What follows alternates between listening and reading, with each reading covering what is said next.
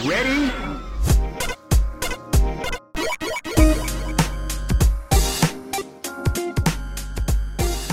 Hello and welcome to Rhythm and Pixels, a video game music podcast. This is episode 20-3. That's Podcast World 20, episode 3, and we are your hosts. My name is Rob Nichols. I'm Pernell.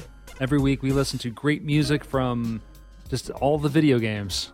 Doesn't matter when, doesn't matter where, doesn't matter how. We're going to find some great music, we're going to listen to it, we're going to chat about it, and we're going to chat about everything else in between. We dig them up, we sift them out, and we hope they're good. But never guarantee, but at the same time, that's part of the adventure, right? Yeah, the show is an adventure, right? That's right. I find that it's an adventure. Sometimes we pick the topic that I don't know enough about it, and so I end up doing a little research and digging around, and I find stuff that I really like. Some might say digging into the carts. Digging through the carts, I dig through the websites. The digital dive. Yeah, was it Zophar's domain is a great resource. VGM rips.net is an excellent resource. Of course, YouTube is a great resource. I just throw rocks at walls. And Pernell just digs through his memory. That's what I do, except for composers. That's why I just kind of fall apart. Yeah, but I don't know how you have the capacity to remember so many things. Simple. I don't remember anything else. I have games, and then that's it. That's what we... and Simpson. Also, and Garbage Pail Kids. And spicy foods. And Magic the Gathering cards. Nope. Know nothing about those. And birds. No.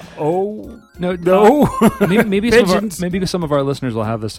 This will relate, but like someone like my wife will see someone on Facebook and say, "Oh, you remember this person with this name?" And she'll just say the name, and I'll say, "Nope."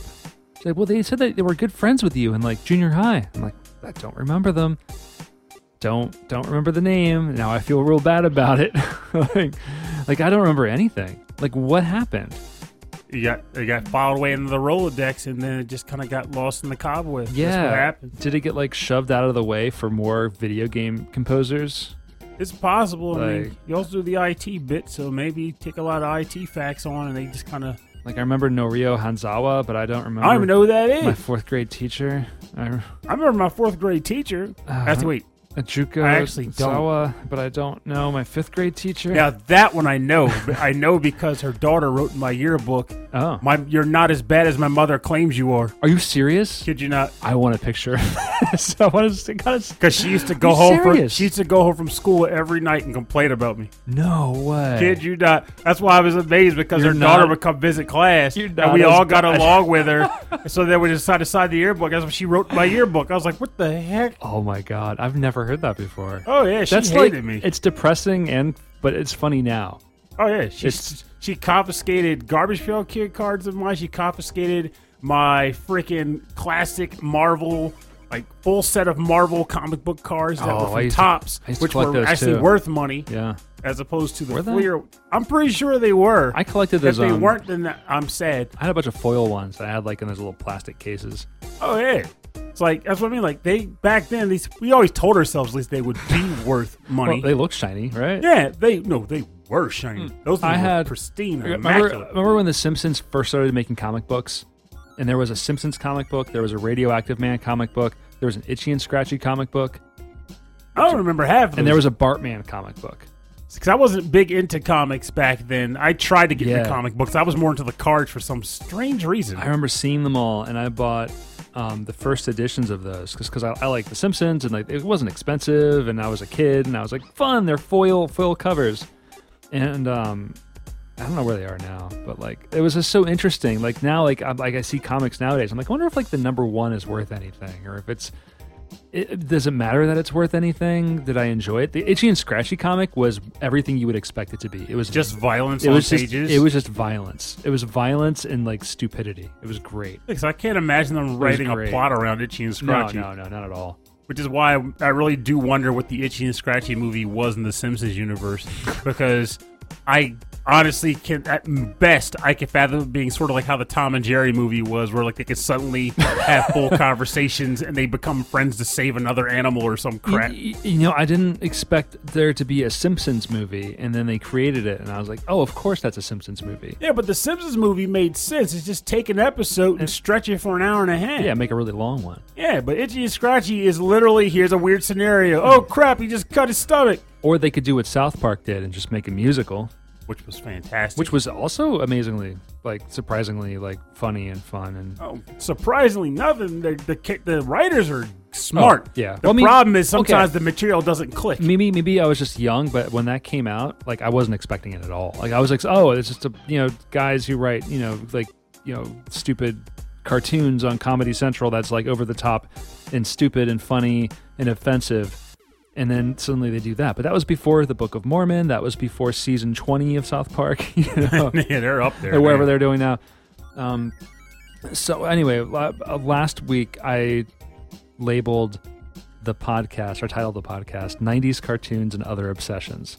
Even though that wasn't exactly the topic of the show. Mm-hmm. It's just that we ended up talking about the Super Mario Brothers Super Show. Thanks, Mike. For about 20 minutes. He brought it on. It's like he made a statement. I'm like, wait a minute, I got to talk about that. I don't mean to bring it back. But I saw something online where someone's trying to recreate Mario Brothers in the style of the Super Mario Brothers Super Show. The real sad thing here is it's kind of crazy looking. There's two things. Yeah. One, it's sad because it's going to get a cease and desist. There's no way it's not. Oh, Nintendo does not mess around. No, they don't. Nintendo is knocking on your door now. If you think you're home just playing your Switch and you don't do anything creative online or whatever, they're already at your door. Preemptively. They're like a Minority Report. They got precogs. They know. Pre-crime.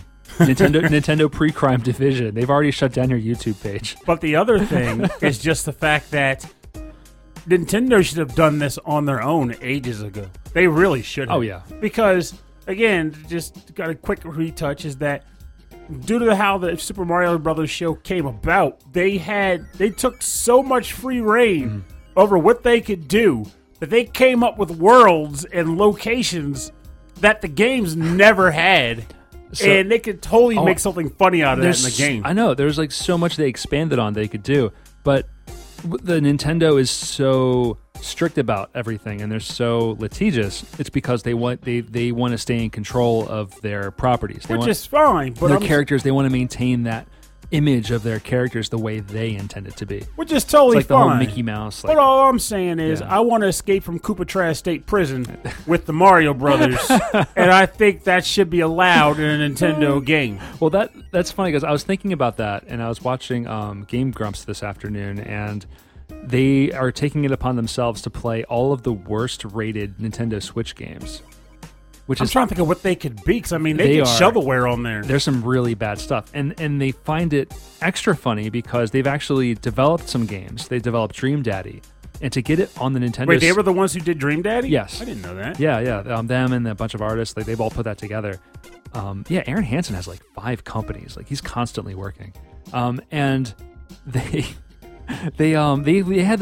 Nintendo gave them the hardest time to release it on their platform. The hardest time. Which I'm actually wondering why that is. It can't be because of depravity or anything like that. No, it wasn't. They opened the doors on that. It was just so many people had to all the QA, all the testing, all the review, making sure that everything works well. And then they start playing these horrible 3D games that are buggy, they're breaking, all of this stuff, and that makes no sense. The English is really bad, the localization's terrible. I just reviewed one the other day. It's wild. It was like a RPG, it's action funny. RPG. It's funny for where, sure. Yeah. During the cinema scenes, characters would just start randomly walking off into the wall and just keep walking up against the wall. I've done sections where the character would just fall onto the floor and you're slashing through the floor, and I feel like they just kind of do whatever sometimes with that thing. There's not I'm surprised they made them go through a ton of testing because it's crazy. It's hard to make a video game. It takes time.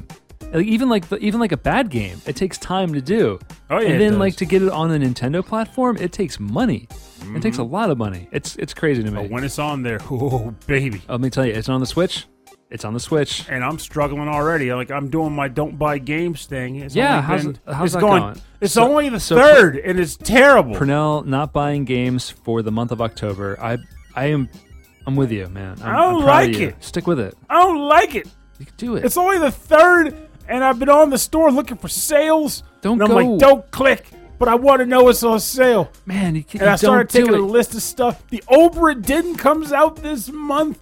Indivisible comes out next week. Man, you never play those games. Come on. I know, but they feel good to own. I don't. It's crazy. You will own them in the future. It's so crazy. And if you crazy. don't, then they're not worth owning. And you know the best part? Yeah. Just reiterate on a point that I had to make to some folks where they're like, well, just play your old games. Which, don't get me wrong, that is what you should do. I mean, play because you own them. You should play them. Right.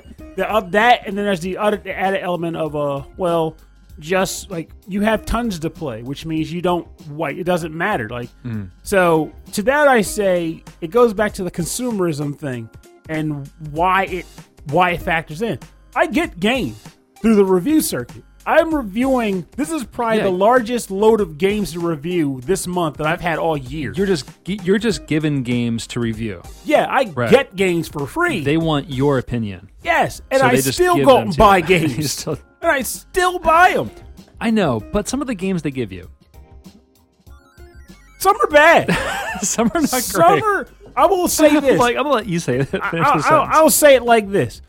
As far as games that are just like outright, no, this is atrocious, never play it, I can count on probably one hand the number of those I've gotten throughout the year. Yeah. With that said, though, I am very forgiving when it comes to critiquing a game because I know that everyone likes different stuff. So when I critique something, I'll hit it with statements that akin to, well, play this game in the event of these factors. Mm-hmm. I basically lay it on the table. If you don't want to deal with any of this stuff, don't buy it. But otherwise, you'll like it because those are the only faults I could find. But if it was just me hanging out by myself with $50 to spend, yeah, there's been a number of those. I'm like, not today, buddy. I can't play you right now. Which is why if you listen to any of my reviews, I know at least Dan does, who's listening. If you listen to any of my reviews, just listen to the words I say because they really matter. They really matter. But this month, though, it's been all good games. Good games. That's good to know. So I've got So what are one or two highlights before we get into the topic and the music? What are one or two highlights so far? So even though I'm well behind in the series, so I'm going to be spoiling it from us. I have Trails of the Cold Steel 3. I've had that for about a week now. Cool. Alliance Alive HD. I just reviewed Darksiders 2 on the Switch, which I know is a remaster, so it's not new, but I still. I know you said Darksiders, but I was imagining like a dark, like apple cider. Sounds pretty good. Yeah. I got Code Vein. Okay. I got to review that soon. Crap. What else? I have like 5 or 6, and they're all taking up my time. That's the problem.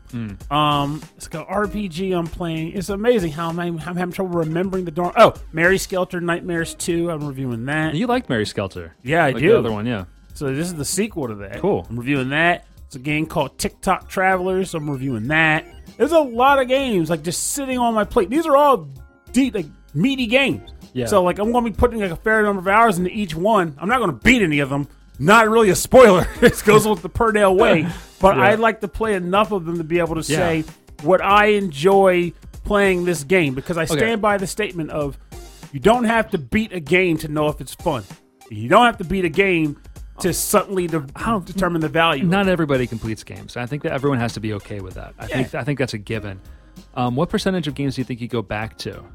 From the review circuit? Yeah, you get a bunch in review over the course of the month, and then what are some nights where you're like, I don't feel like doing this. I want to go back to a game that I had played before. I want to do more of it. It's hard to even give a percentage, not because the problem is, actually I could give a percentage, but there's a reason behind it. About how often does it happen? Let's say I'll go with 15%. I think, but the reason being is because it's solely a time thing. For example, I reviewed.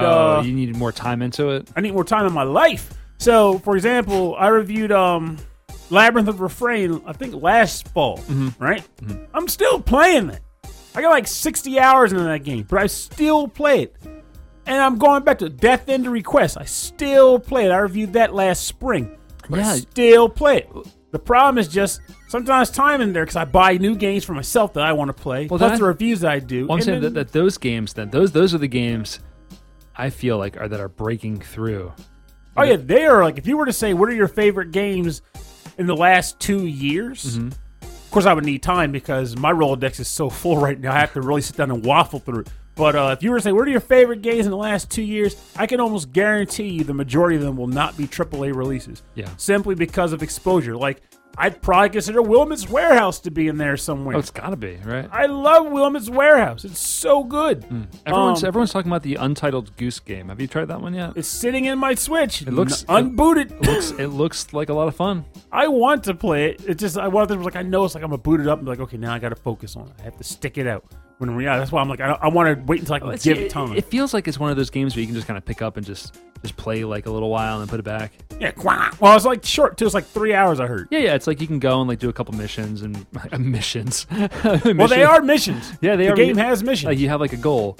Yeah, like you gotta do it in like the most awkward way possible. Yeah, they'll give you a checklist like scare the boy into the phone booth, or steal this man's water, or swap his glasses with another pair of glasses. Evil stuff. Oh, you're the most jerky goose that ever. Oh no, there's honked the donk. So where I work at an office that's like right on a river, and in the spring, like no, not in the spring, but like in the summertime, like right in the middle of the summer, like there are geese everywhere, and there's goslings too. So like they're all having their babies at that time.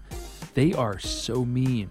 And like they line, like I have to walk down a hill, down these stairs. They dare you to come near them. And like they all are hanging out on the stairs, and you can't, like you start walking towards them, and they start getting super mean, and they'll chase you. Yeah, they'll brandish switchblades. I've seen it. So what we do is some days like I can't deal with it, and so I raise my hands up in the air, and I go, ah! And so like they freak out, or just to make myself bigger, so they walk over. They don't run away.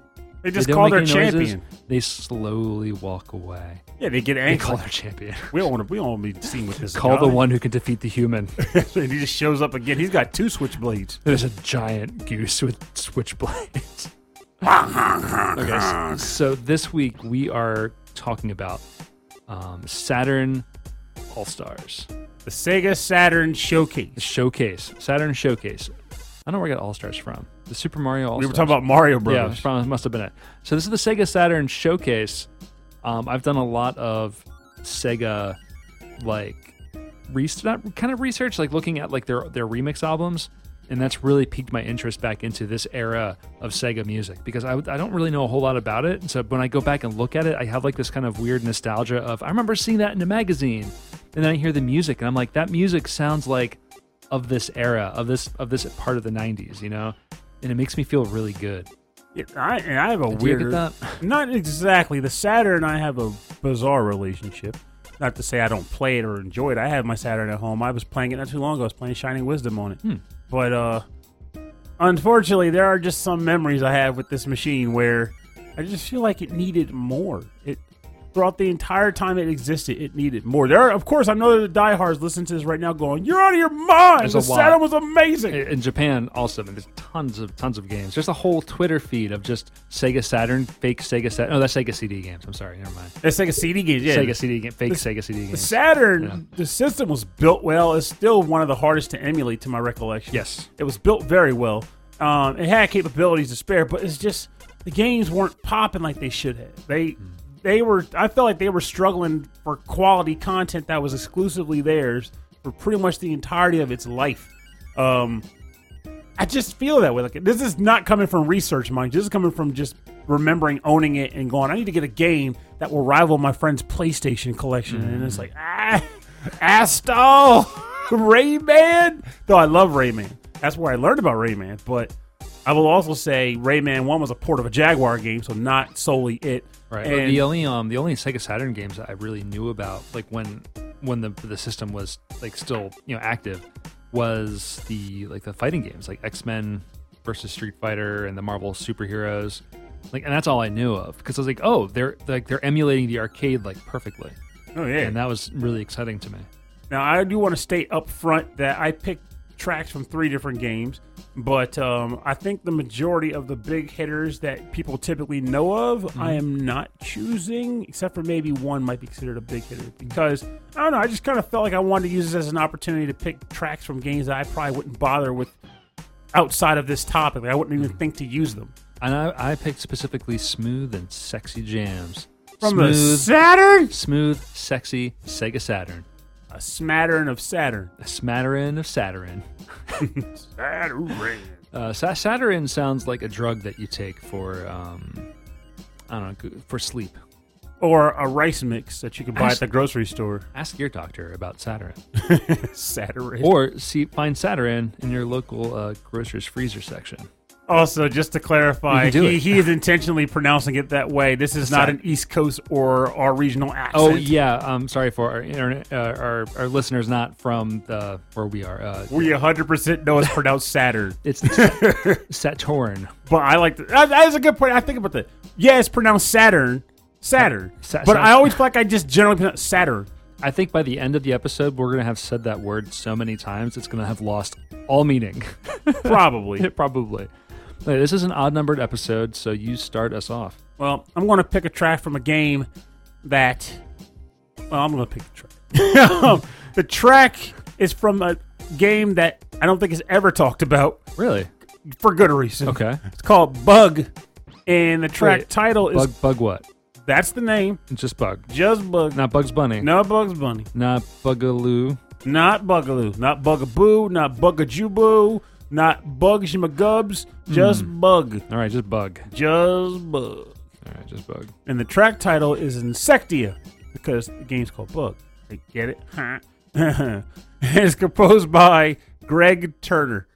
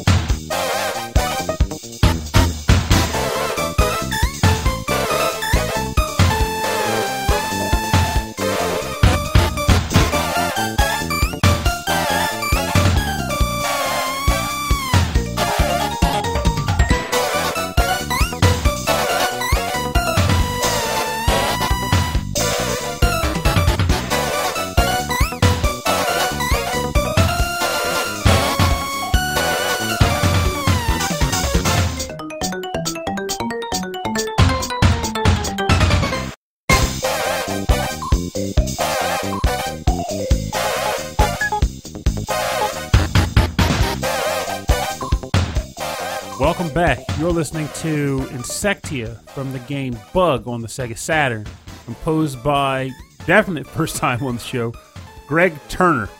So, Bug, why the heck did I pick Bug?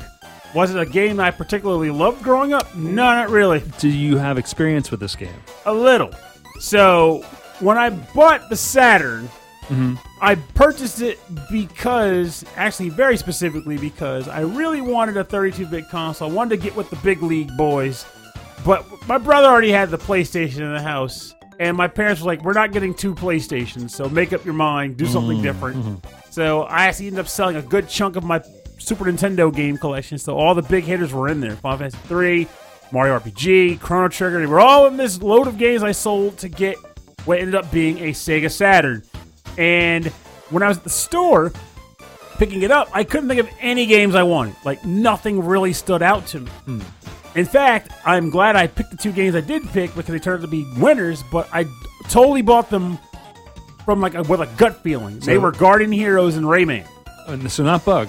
Not Bug. However, when I was looking for the next game to get, I was completely dumbstruck for what it could possibly be. I had no idea what I would want because nothing stuck out.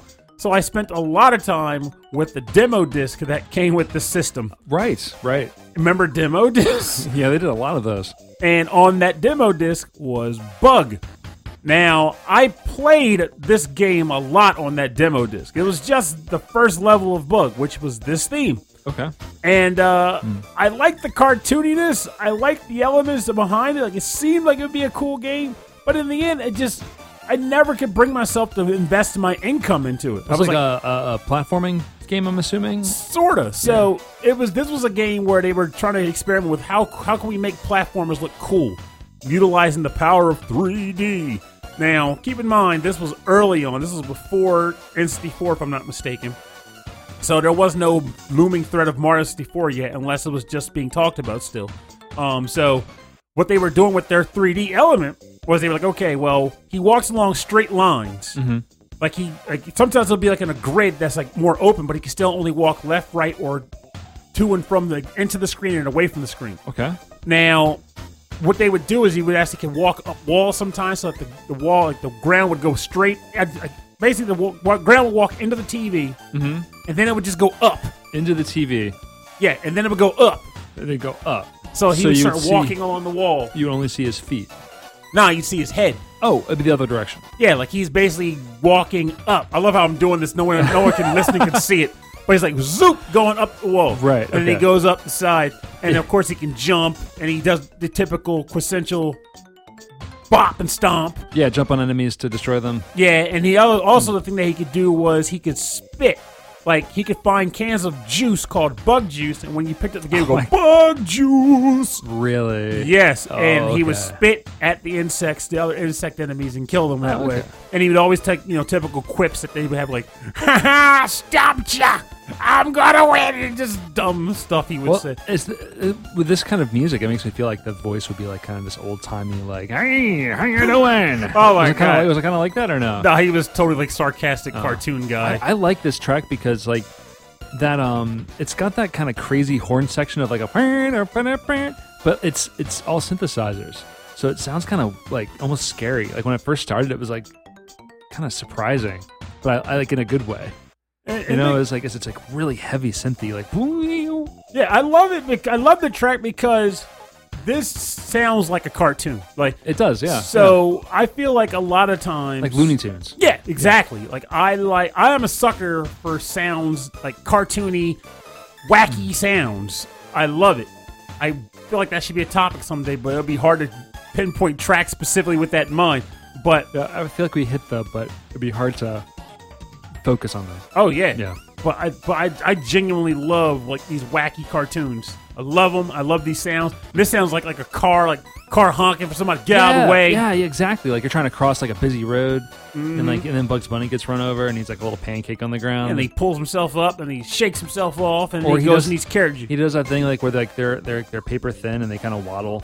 I'm doing that thing with my hands now. I like that. Yeah. And I think it's funny. Tiny Toon Adventures years ago taught me that actually has a name. Those things all have names. A wild take. That's right. Yes. That was one of my favorites. And also, I tried to come up with my own wild takes, which I think was the most hilarious thing of all. Because you humans can't really truly do wild takes. You can't like take your eyeballs out of your head. And... Exactly.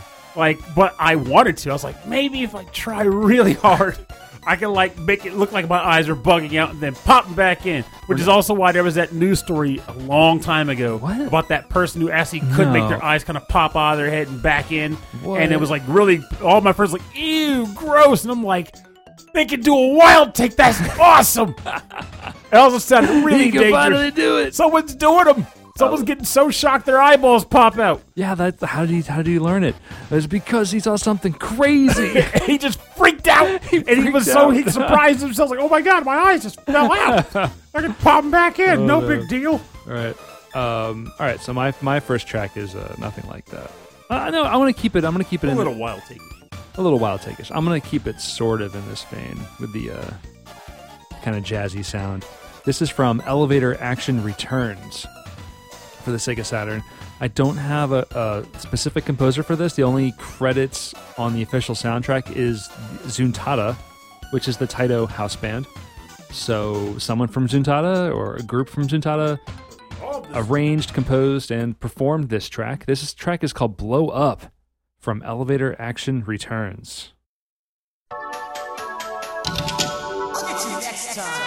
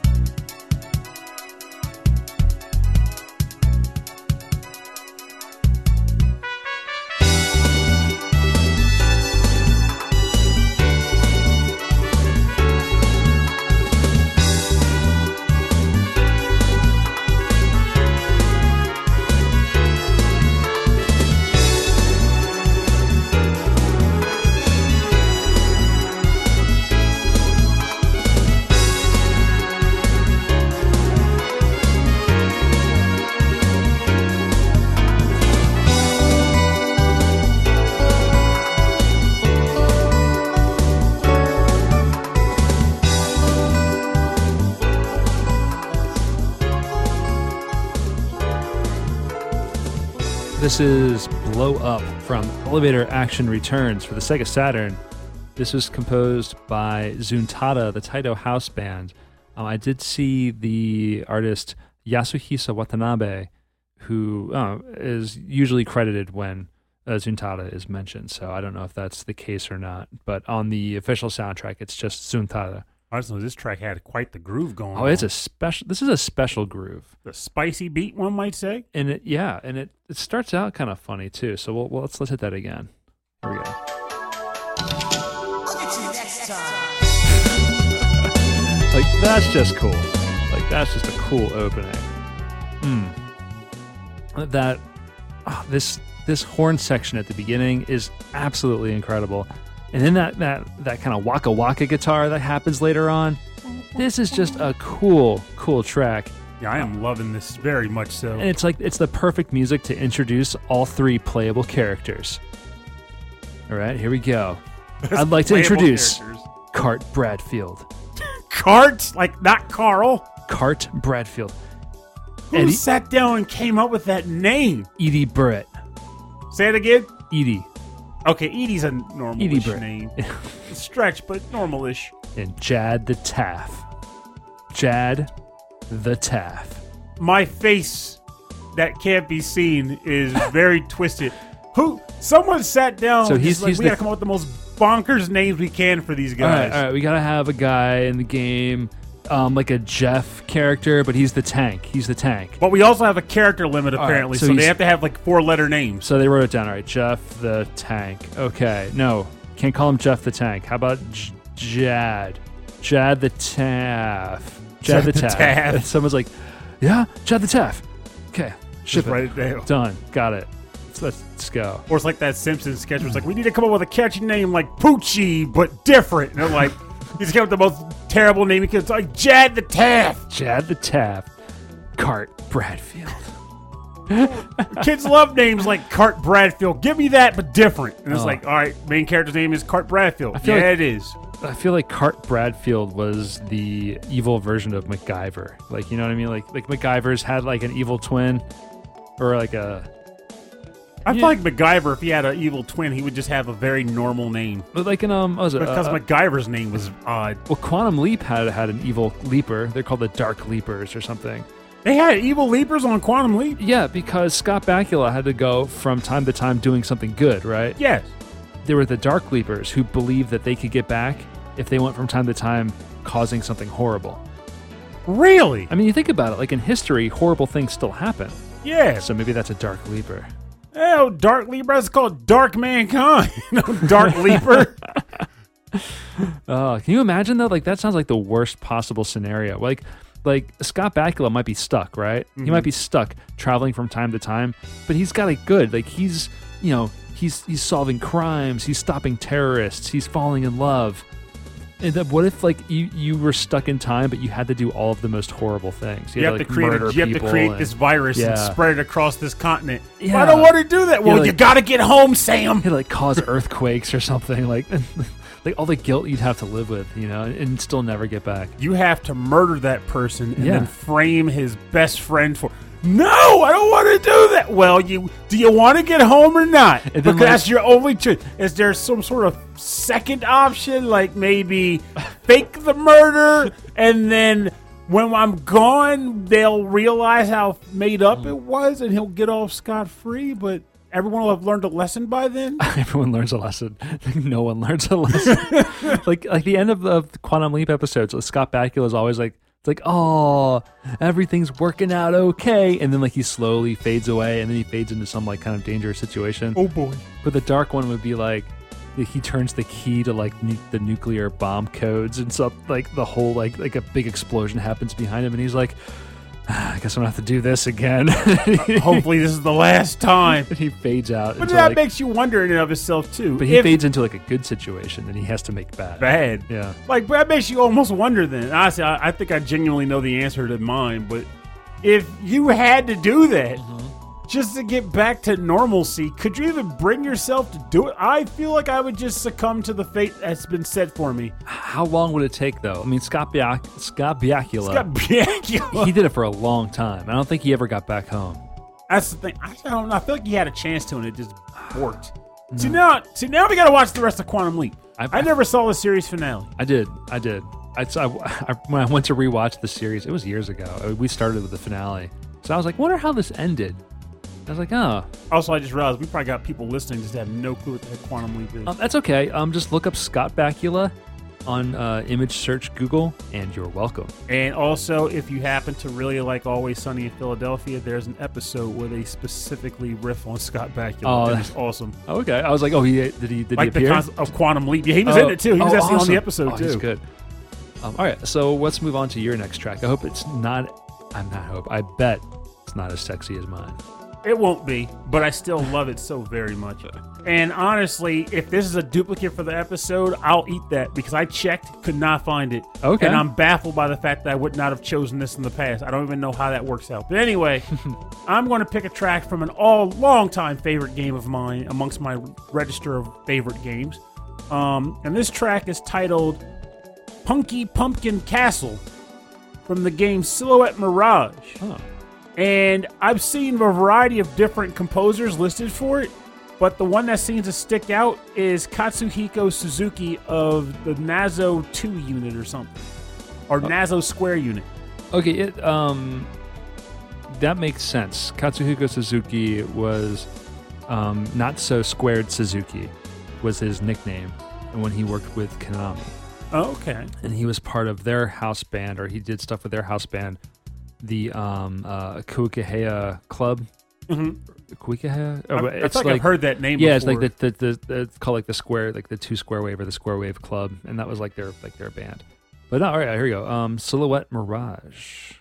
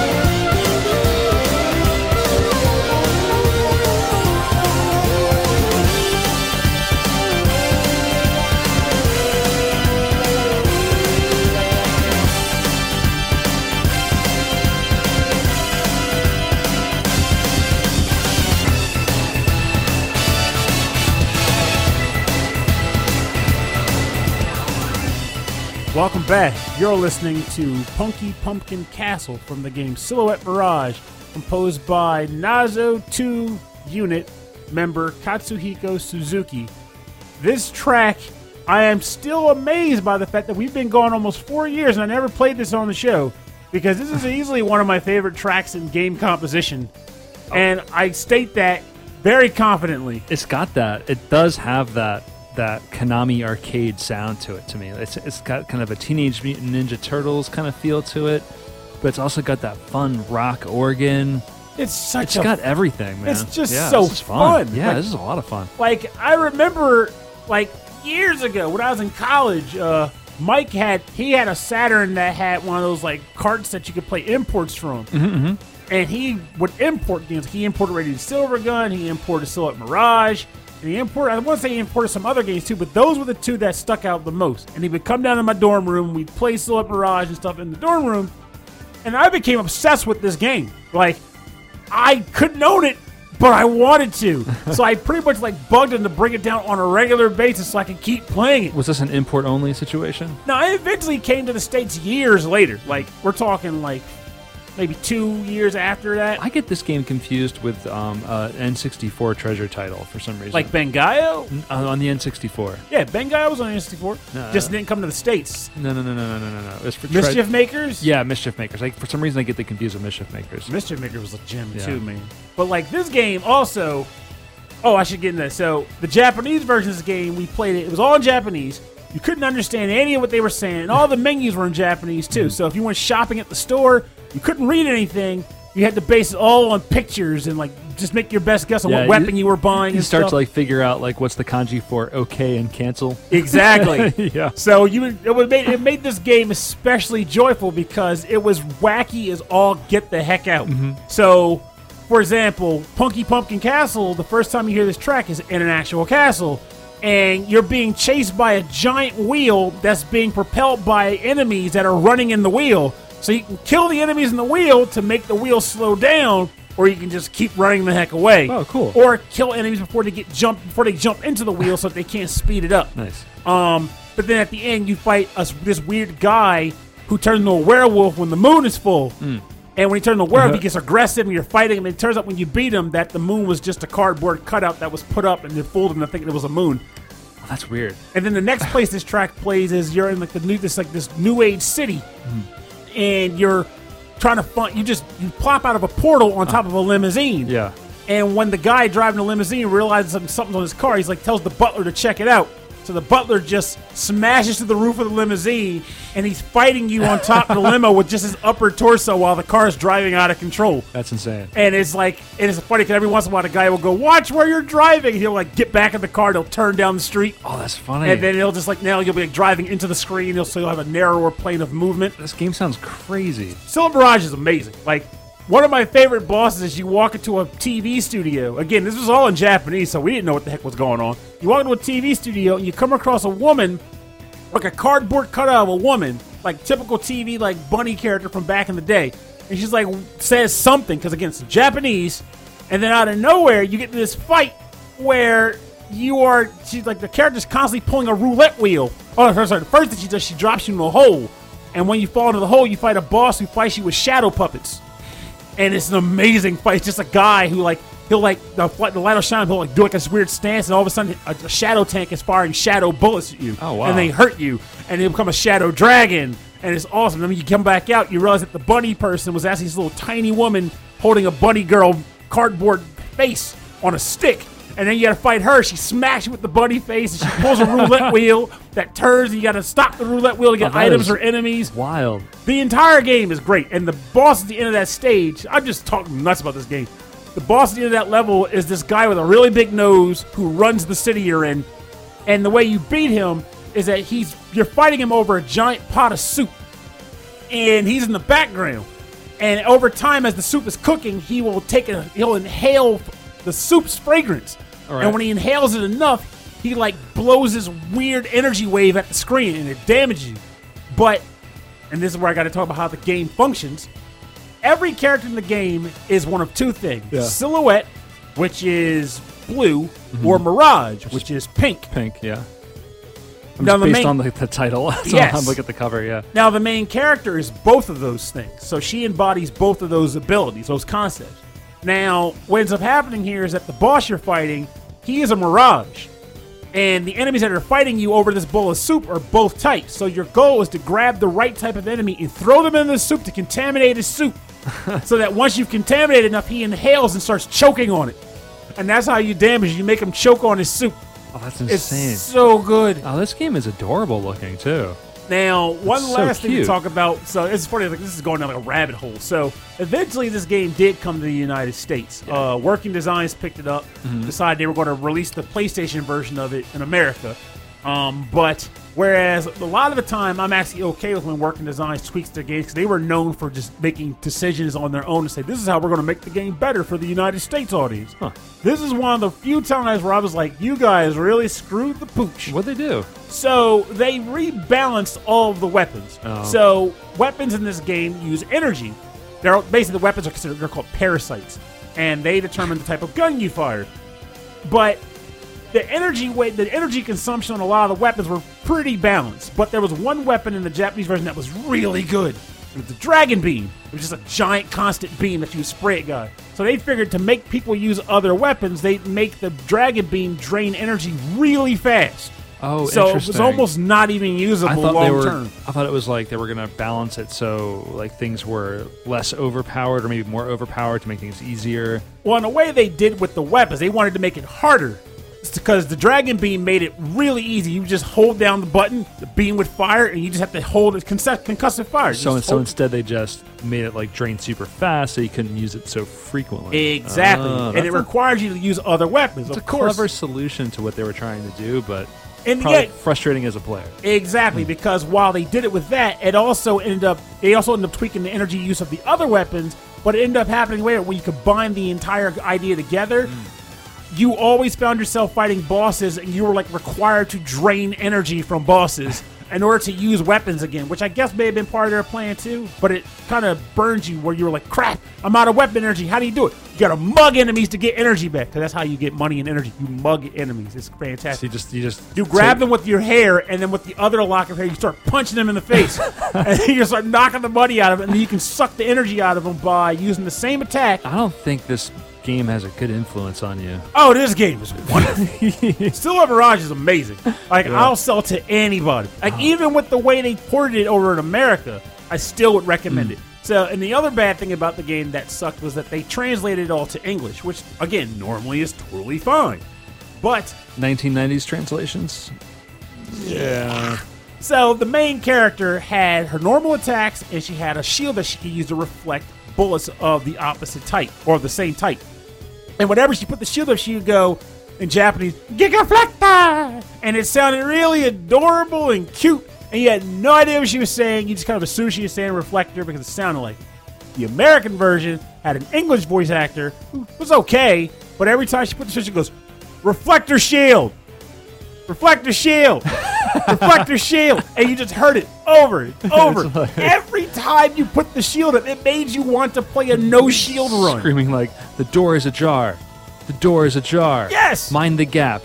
Mind the gap. Mind the gap. Like, I know the gap is there. I know you're putting up the shield. You can stop telling me now. We all See, know. I thought you were going to say it was like the translation, not like they brought in new voice actors. I always thought that was funny where in some of these games where there's not a lot of like voice acting, and the Japanese voice actors are saying things in English, maybe not in our perfect Or English, English. but they're saying it there and they're saying it in English. But like, it's fine. You can understand what they're saying. And half the time, it doesn't matter what they're saying. They're just screaming out like whatever. It adds to the weapon charm, or like power. your Spark Yeah, Bomber thing exactly. you liked. Yeah, and then like that was their vision or their design was to have, a cute character with a cute voice, and why not keep it? Why not keep it? And then we got Reflector Shield. They did that. Reflection. They did that with Reflector. Gigawing 2 on the Dreamcast. In Japan, there was actually a ton of voice acting. It was practically a visual novel between stages. But when you're playing the game, they would scream their attacks, And it was fantastic. and it would just reflecto force, and like they would just I remember constantly be yelling. But like they took instead of translating it, instead of adapting it, they took it all out. So when That's they released it terrible. in America, they took out all of the voices. They kept all of the visual novel sequences, but it was all just translated to English. I remember it was really like was it like they got the janitor and his kids to come in and do some voice work? no, there was no voice acting. They just kept the text. Oh, see, it was text in those scenes. Yeah. Ooh. Yes, they took out all of the voice acting and just left the text. So then during the action sequences of the game, it was just the music and some of the sound effects. But it was really obvious that the game hinged on the screaming because it seemed really quiet otherwise.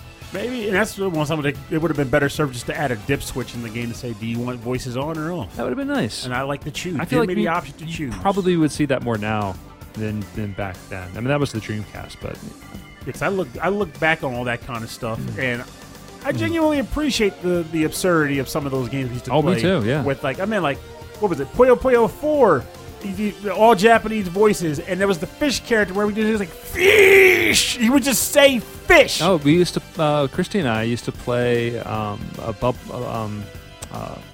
Bust a Move, Uh-huh. Puzzle Bobble. But it's like Bust a Move 4 for the PlayStation. Yeah, Every song, every stage had the same song except for that one.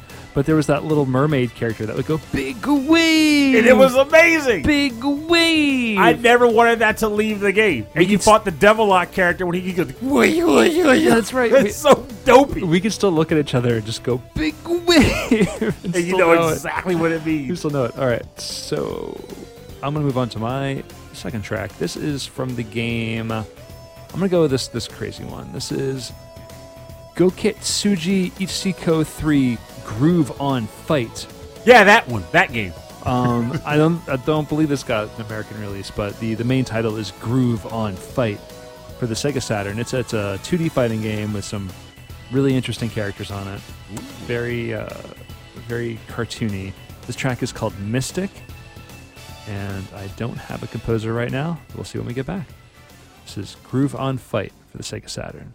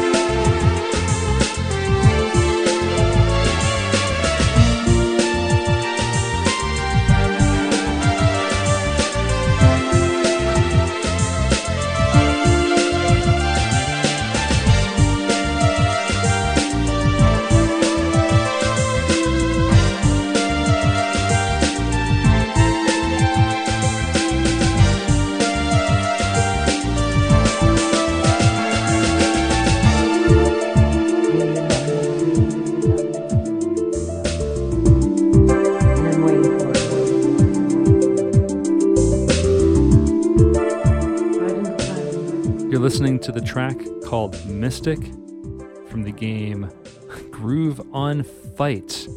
Gokutsuji Ichiko 3 for the Sega Saturn, composed by Toshikazu Tanaka under the alias Densiu. This is I picked this track one because it's got that cool, like super, like I don't know, it's like really classic 90s, like sexy Sade kind of jam. It's like to me, it's like Sade / PM Dawn.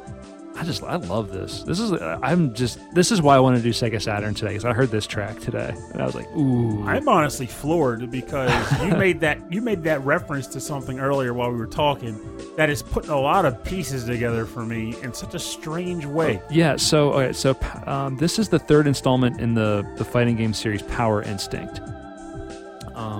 Which I didn't realize had a second installment. So, as this was developed and published by Atlas, which makes a lot of sense because the characters are very Atlasian, and it's a pretty interesting little bit of trivia, which I've lost completely. Wait, no, here we go. Here's the trivia. It's like I lost it. I don't know what I'm doing. I'm going to edit this later. All right, so in Persona 1 for the PlayStation, the hero's alternate self in the Well of Mind and Souls, which does that mean anything to you? Yes, it does. Okay, good. Is seen playing Groove on Fight. And then this reference was carried through, not just on the PlayStation, but when it was remade on the PSP. See, that is an interesting thing for me to hear because, well, for one, it's awesome that scene he was playing where he was playing the game was actually based on a real game. The Well of Mind and Souls, for the sake of the game, just a quick hit, was that he was basically going to find the heroine's actual soul. Because it was lost in the Well of Souls. She was losing herself, and they went to her ideal self went to go find her actual soul and coax it into believing that she deserved to live. Oh, wow. It was an interesting game. Yeah. Basically, think of a game where you are a character in a world and you think you're that person, but you come to realize that you're actually in a fake world that's composed of your actual brain, like that person's brain. And the person that you are in this world is the ideal version of that person, and the actual person is actually in a hospital dying. Jeez, man, that is way too deep for a Thursday night. Yes! But it was so... That's why I love Persona 1 and 2 so God. friggin' much. But the main character was actually... There was like a version of him inside the well, too. Basically, was how she saw him. Yeah. And he was in there playing that game because he was like the cool kid who would play games in the arcade and stuff like that. Oh, wow. But the other thing that made an interesting connection is that as we were listening to this track, there were moments where I was jokingly making voices that I thought you were recording it or something because I would hear talking in this track. And it made me wonder if either A, this is the composer of certain tracks in Persona 1 that I didn't realize, or if that composer was inspired by this composer, because Persona 1 is the only game I have ever played where while you are playing the certain music tracks, or while it plays, there would just be this very quiet conversation or set of words being said in the background. Well, here we a go. Yuga stage. So let's turn it up. So listen really closely.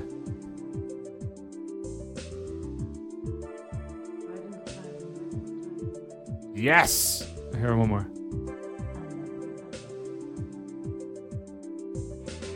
I swear, like, Bam. Still, that to me sounds like a '90s like R&B. Like they sampled another track, or someone's like doing some kind of spoken word poetry in the background. But that's just the thing, though. Like, it's like Prince. Like Prince is saying, all the lovers in the back, everyone love each other.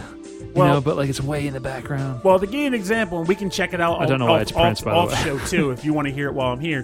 But there were two tracks that I know off the top of my head in Persona 1: Diva Yuga's theme and the Seabet Corporation themes.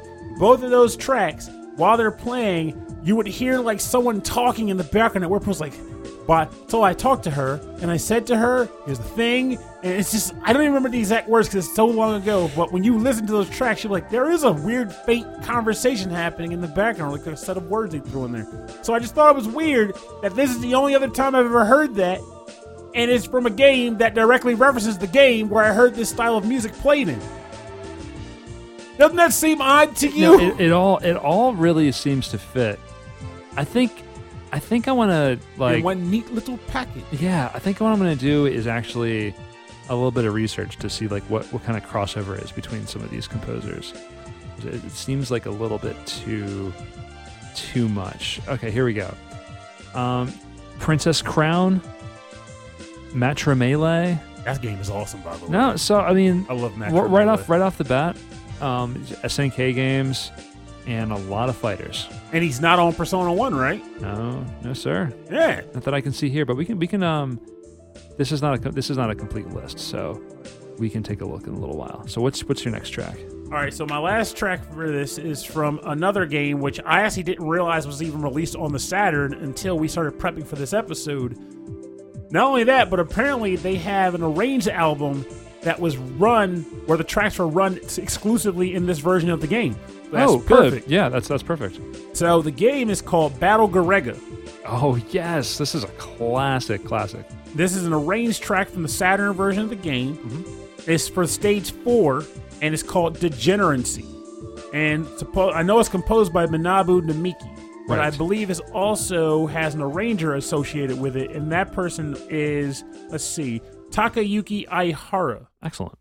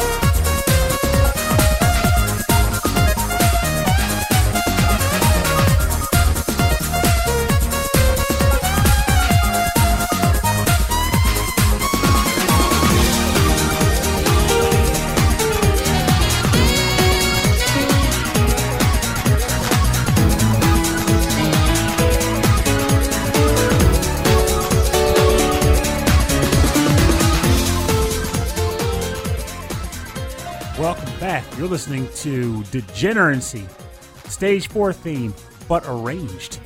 From the game Battle Garegga, released on the Sega Saturn, originally composed by Manabu Namiki, but also arranged by Takayuki Aihara. This track, that saxophone is a friggin' beast. Ooh. This track, I can't fathom shooting down planes of this. I want to listen to this in a more relaxed setting. I thought I was bringing all the smooth, sexy Saturn jams. Oh, But no, you got it. I can dig them up. It just takes a little bit of work, but I can dig them up. Oh, yes. This is fantastic. I love this. This is everything I love about shoot 'em up music. Like when it's just super, super smooth. That saxophone is just getting me, man. I love that saxophone. I have this game on PS4, but I don't recall these arranged tracks being in there, which is why I was floored to hear this. I'm like, Wow. oh, man. Maybe it's a direct port of like the arcade and of the, I guess from the SNK? No, it's not SNK. This is Psycho. Yeah. Yeah. But this is a gem of a game. I mean, gameplay-wise, from what I recall, it's like your typical shooter, but it's well done. Don't get me wrong. No, this is one of the first like bullet hell games, or like what started the bullet hell. Really? genre. Yeah, I think I've talked about this. Yeah, where some of the programmers went off to work with They went 2K onto Cave. Yeah. So, which is why because this game was one of the first to have so many bullets on the screen at one time, so it was like really challenging to play, which is why it was also really hard, because playability wasn't exactly in mind, so bullets were really hard to see. Yeah, they really were. They were like the same color as like some of the walls, same color as some of the planes. Which is one of the cool things they did about the remake that they did on these current consoles. They actually set an option where you can change the color of the bullets so they stand out more. Yeah, you can make them pink if you want. And I think that was one of like the things like when they started doing things like Dodonpachi and like all those like Espagaluda and Death Smiles for sure. That's when I first noticed it. A lot of those games that Cave started doing, they were like, let's make these shooter games but make them incredibly hard, but we have to make it so that the player can actually, learn to play these games as insane as the difficulty gets. So by making the bullets bright blue and bright pink, they're at least giving the player a chance to understand what's happening. You can look at the screen and you can translate what's going on, and there's like kind of there's a conversation between the game developer and the player. And then you play Death Smiles Black Label mode, and you just want to cry. Any of these all these games have Black Label modes for some reason. It deserves this. Like, you rip that label off, you're clearly a bullet hell savant, and whether you're ready for just the nightmare that is Black Label. Like in Death Smiles, aside from just the enemies having horrible bullet patterns on their own, every time you kill an enemy, the enemy explodes into more bullets. Yes. Everything's explosive. Yeah, there's Dodonpachi, Daiju Ao, Black Label. There's Mushihime-sama, Black Label.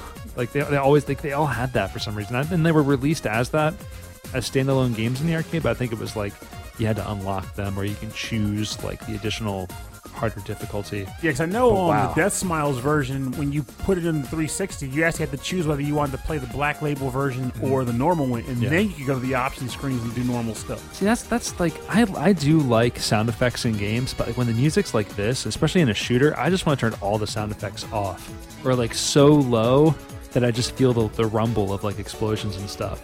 Yeah, I just want to hear this. It's honestly, this is a gem of a track to hear in a shooter. This is really good. This is really, really good. Excellent pick. Thank you very much. I know we fell down the rabbit hole of listening to Persona music. Yes. Like the past 10 minutes. And for those who know Persona, like, what the heck is Pernell talking about? I did remember Steve Beck did not have voices. It was just this one part where we go, broop, broop. Yeah. And I was like, that's not a voice. That's just like frog croaking or something. But there's another song. There was definitely another song in that game that had voices. It was crazy. Aside from the Diva Yuga, which I let you hear, you were like, yeah, my God. Yeah, Diva Yuga. But it was very similar, where it was like way in the background. Maybe it was like sampled from like some like public access TV thing they just left in there. And but it works. Very like ghost-like. It makes no sense, but then you hear it and you're like, you hear it, and all of a sudden you're like, go sightseeing, and you're listening to the track, and as it comes up, you go, do sightseeing, do sightseeing. You're like, why am I saying this? Because it's a part of the song. Yeah, it becomes like subliminal. All right, so my last track is from another fighter. It's called The Last Bronx, or just Last Bronx, for the Sega Saturn, composed by Tomoyuki Kawamura. and this is Dark Rooftop. Why does it gotta be a dark rooftop? Why rooftop can't it just be well lit? in the dark? Less dangerous. Because the lights, they turn them off. Saving money on electricity? Is that what it was? You don't have to go home, but you can't stay up here. Oh, it's closing time. Time to take your quarters and go home. Go back to the places that you will be from. And spend them there. Get out. All your quarters are anyway. Last Bronx for the Sega Saturn.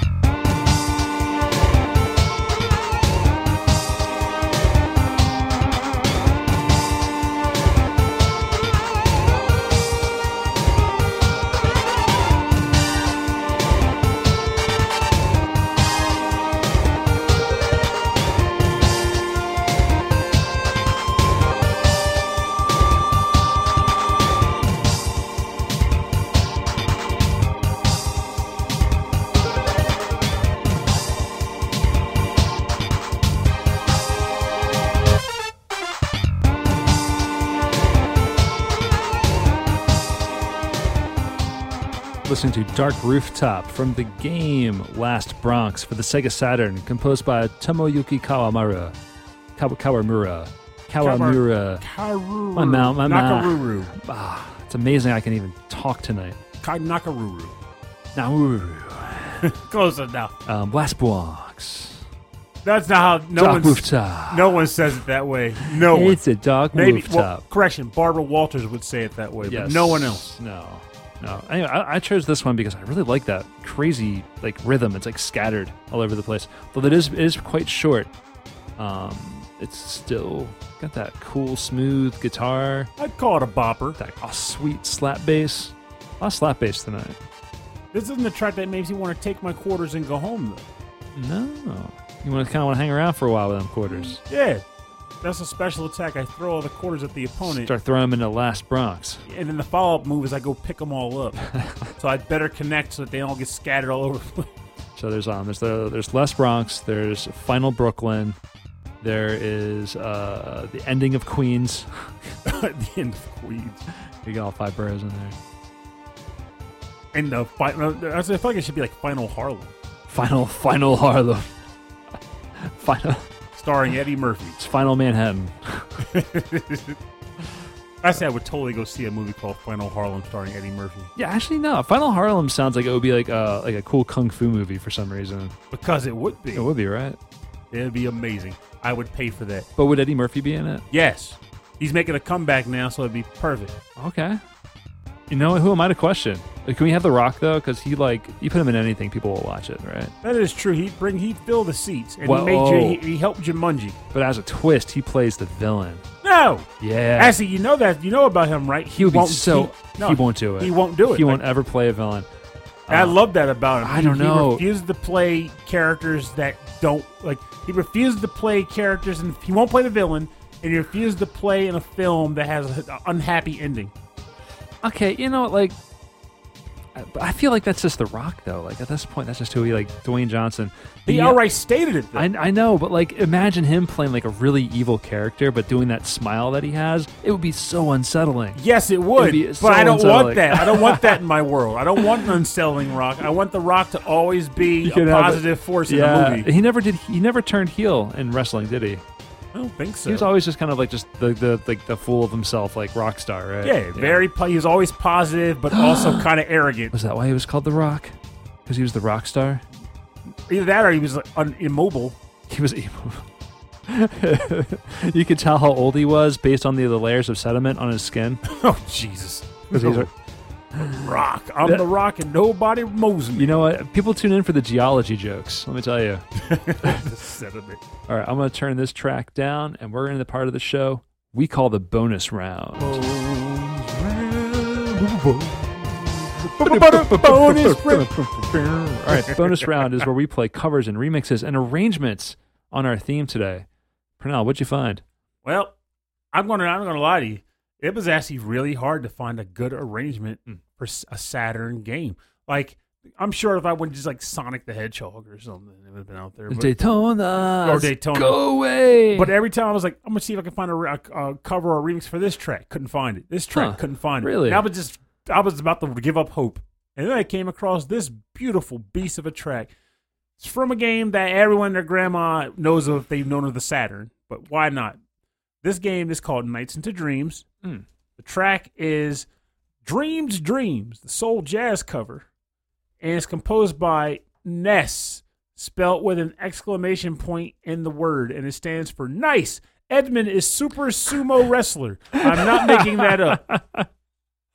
Sometimes we find these artists on YouTube, or like, they have they have Patreons and stuff, but we've discovered them through YouTube. They have the craziest names. This name is my favorite I've come across. Yeah, in no, ages. I like this one too. Nice.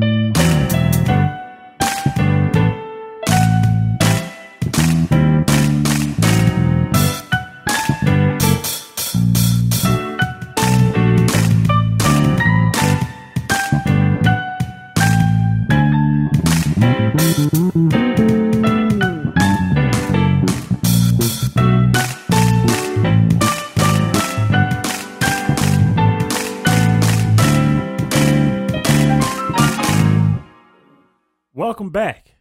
Hopefully you just enjoyed that very interesting rendition of Dreams, Dreams, the soul jazz cover variant from the game Nights into Dreams, composed by Nice. Edmund is super sumo wrestler. I can't stop laughing when I try to say that name. Oh man, I have okay. So these links are going to be on the website, because this band, or this I don't know, maybe he's an arranger and he works with an ensemble. Yeah, he works with other musicians. They're so good. Yes, these guys are excellent. I was floored when I heard this. Yeah. Like, well, because at first I was like, I don't know if I want to do another Nights cover, especially not the main theme. I like this. And I was like, yeah, like I changed my mind. This has to go. I'm good for this, and I liked it very much. I like the name of the band. I like the way they play their tracks. I like everything. Yeah, they have a very like sense of humor about like how they. Like, they're not like being goofy while they're performing, but like their artwork and like the way they name things, like they're having a lot of fun, and it sounds really good. Fun is the name of the really, game, really man. Good. So if you like that kind of cool jazzy sound with a lot of piano and a lot of bass guitar, well, check them out. Just don't challenge them, because apparently one of them is a super sumo wrestler. Yeah, and you don't want to get down with that. Nice. Edmund is a super sumo wrestler.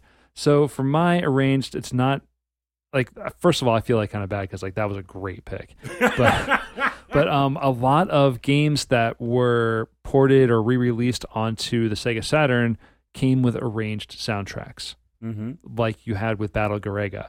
And so for my bonus round, it's Magical Sound Shower from Outrun for the Sega Saturn. Say that 3 times fast.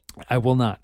And this is a remix or an arranged version that was created for the game, for Outrun for the Sega Saturn, composed and arranged by Hiroshi Kawaguchi.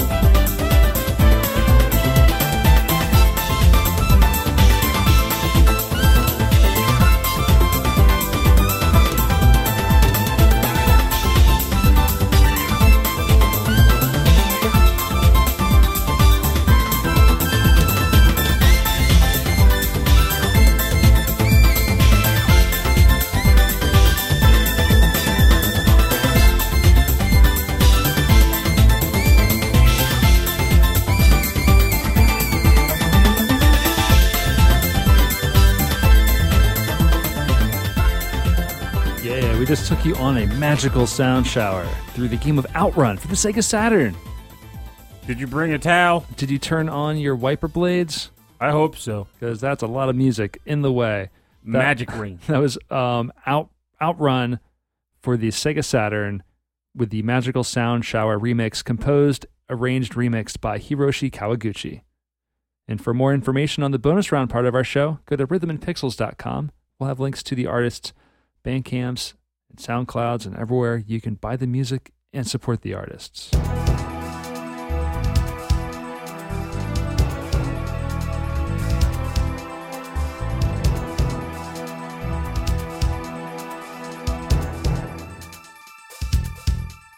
All right, thanks for joining us on episode 20-3 of Rhythm and Pixels, our Sega Saturn showcase. And it's been a while since we've done like a specific Sega Saturn thing. A long time. Honestly, yeah, because I feel like when it comes for me, at least, the Saturn, aside from very specific games, I have a hard time gravitating towards those when I'm picking tracks for overall themes. So having a focus on the system was a good way to get these tracks on. Like, for example, the track that's playing right now is from a game called Mystaria, The Realms of Lore, if I remember correctly for the subtitle. And it's interesting because I bought the game when it came out, beat it, returned it to the store before the return period ended because I was that kind of kid, and then repurchased it later in the years after they changed the name because they got sued by, or I don't know if it was sued or they just got forced to change the name by the company that runs Dungeons and Dragons. Oh, no kidding. Yeah, because apparently Mystaria is also a realm in Dungeons and Dragons. They weren't having that. That's so generic sounding. Mystaria. That probably wouldn't fly nowadays. We'd be like, oh, come on. There's like 20 books called Mystaria. I wonder, honestly. I could see them still making that push. Yeah. I mean, heck, that's why games want you named your character after beverages. My father named me Mystaria. My name is Robert Mystaria Nichols. That explains a lot. Wonder what that M stood for? Well, first thing is I wonder where the M came from because we've established there's an F in there somewhere. It truly is. Mystaria. It's Mystaria. Mystaria. No. Anyway, thanks for listening to the show. And if you like what you're hearing, if you want to say hi to us, if you have a track suggestion, a topic suggestion, or if you're an artist or if you're in a band and you'd like to send some tunes our way or just to say hello, please send us an email. rhythmandpixels@hotmail.com. And for more information about our show, full track listing from all the episodes, access to all the episodes, and links to all the other cool stuff that we've got going on, check out the website. rhythmandpixels@hotmail. Nope. rhythmandpixels.com. Just rhythmandpixels.com. The Apple. Yeah, and then on Twitter, Facebook, and Instagram, it's Rhythm and Pixels, all one word. We have a group on Facebook called Rhythm and Pixels Chat, and that's always hopping. Lots of people chatting. You have a Discord that's linked on our website. We talk there sometimes, too. I'm getting better at it. Getting better. Mainly talk amongst yourselves. I do chime in every once in a while, but I'm just bad at it. You go to youtube.com/rhythmandpixels. We also have all of our episodes available there. We have clips from some of our live streams. And we have a 24/7 radio station playing there. Nothing but 8-bit and 16-bit classics and deep cuts.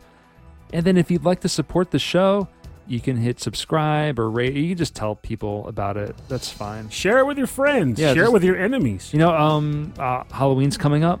You could just play us in the background of your Halloween party. That's a good idea. Or take the URL and wrap the candy with the URL on a piece of paper. Yes. And hand it out to all the trick-or-treaters. When the kids peel open their Tootsie Rolls and it has like a URL in it, they'll think they're getting a prize. And guess what? They are. They are. Musical mastery. You can also support us in other ways at Patreon. Patreon.com/rhythmandpixels. There you get access to a live streamed episode every week. That's us every month. Every month, not every week. We record every week, but once a month. Usually at the end of every month, we record in front of a live streamed audience. Which reminds me, I definitely want to point this out before I forget. So, last episode where we did this, we were discussing ideas suggested by a listener, that Nick Walker, about that Nick Walker. That's right. Am I right? That's the one.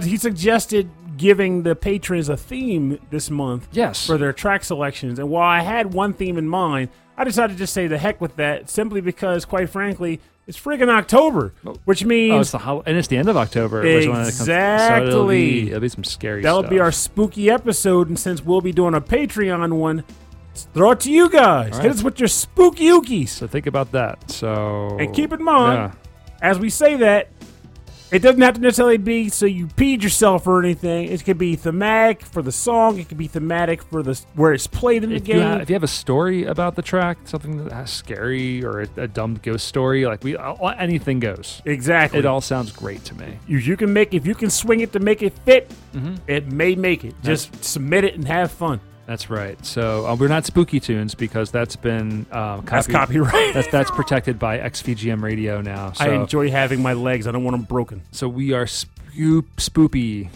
Yeah, we're Spoopy Tunes. We're we're spoopy. Spoopy Beats. Spoopy Beats. Don't break our legs. No spoopy beats. Mike Levi's and Justin Bieber's. Don't break our egg. All right. So also, we'd like to thank all of our Patreon subscribers at the end of every episode. And we have a number of new subscribers this month. Did you know that, Pernell? I did-ish. When I come across their names, I'm going to point to you, and then we'll say their name together. Okay. Then we'll high five. All right. That's a lot now. We'll just shake hands. All right. We have that Nick Walker. We'd like to thank Mike Myers, Phantom Jest, Steve Miller, The Autistic Gamer 89, Cameron Worma, Christopher Shenstrom, Bobby Arson of One Up Funk. Check them out on Instagram at One Up Funk. Wicked Sephiroth, OK Impala, Carlito of the Heroes 3 podcast. Kung Fu Carlito. Michael Bridgewater from the Forever Sound Version podcast. Brian Pitt, Chris Murray, Ed Wilson of the VG Embassy. Hey, there's a new one. That's right, man. Thank you. Thank you, Ed Wilson. We also have Alexander Proudfoot. Honestly, now I'm wondering what your shoe size is because my foot's very proud, and it's a 16. We'd like to thank Davy Cakes.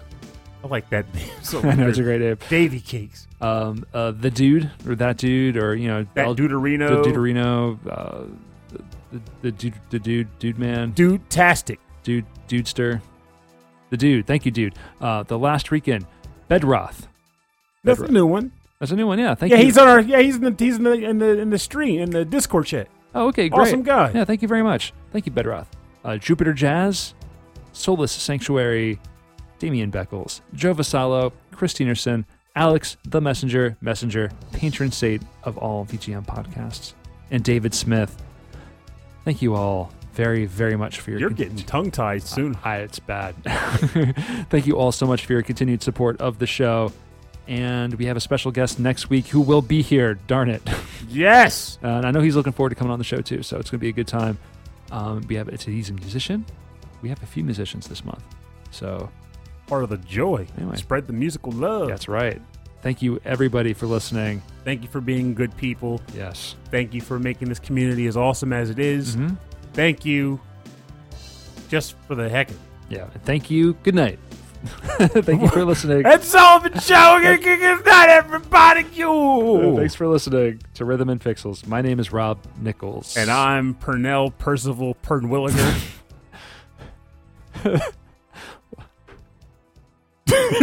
You just forgot what you were going to say?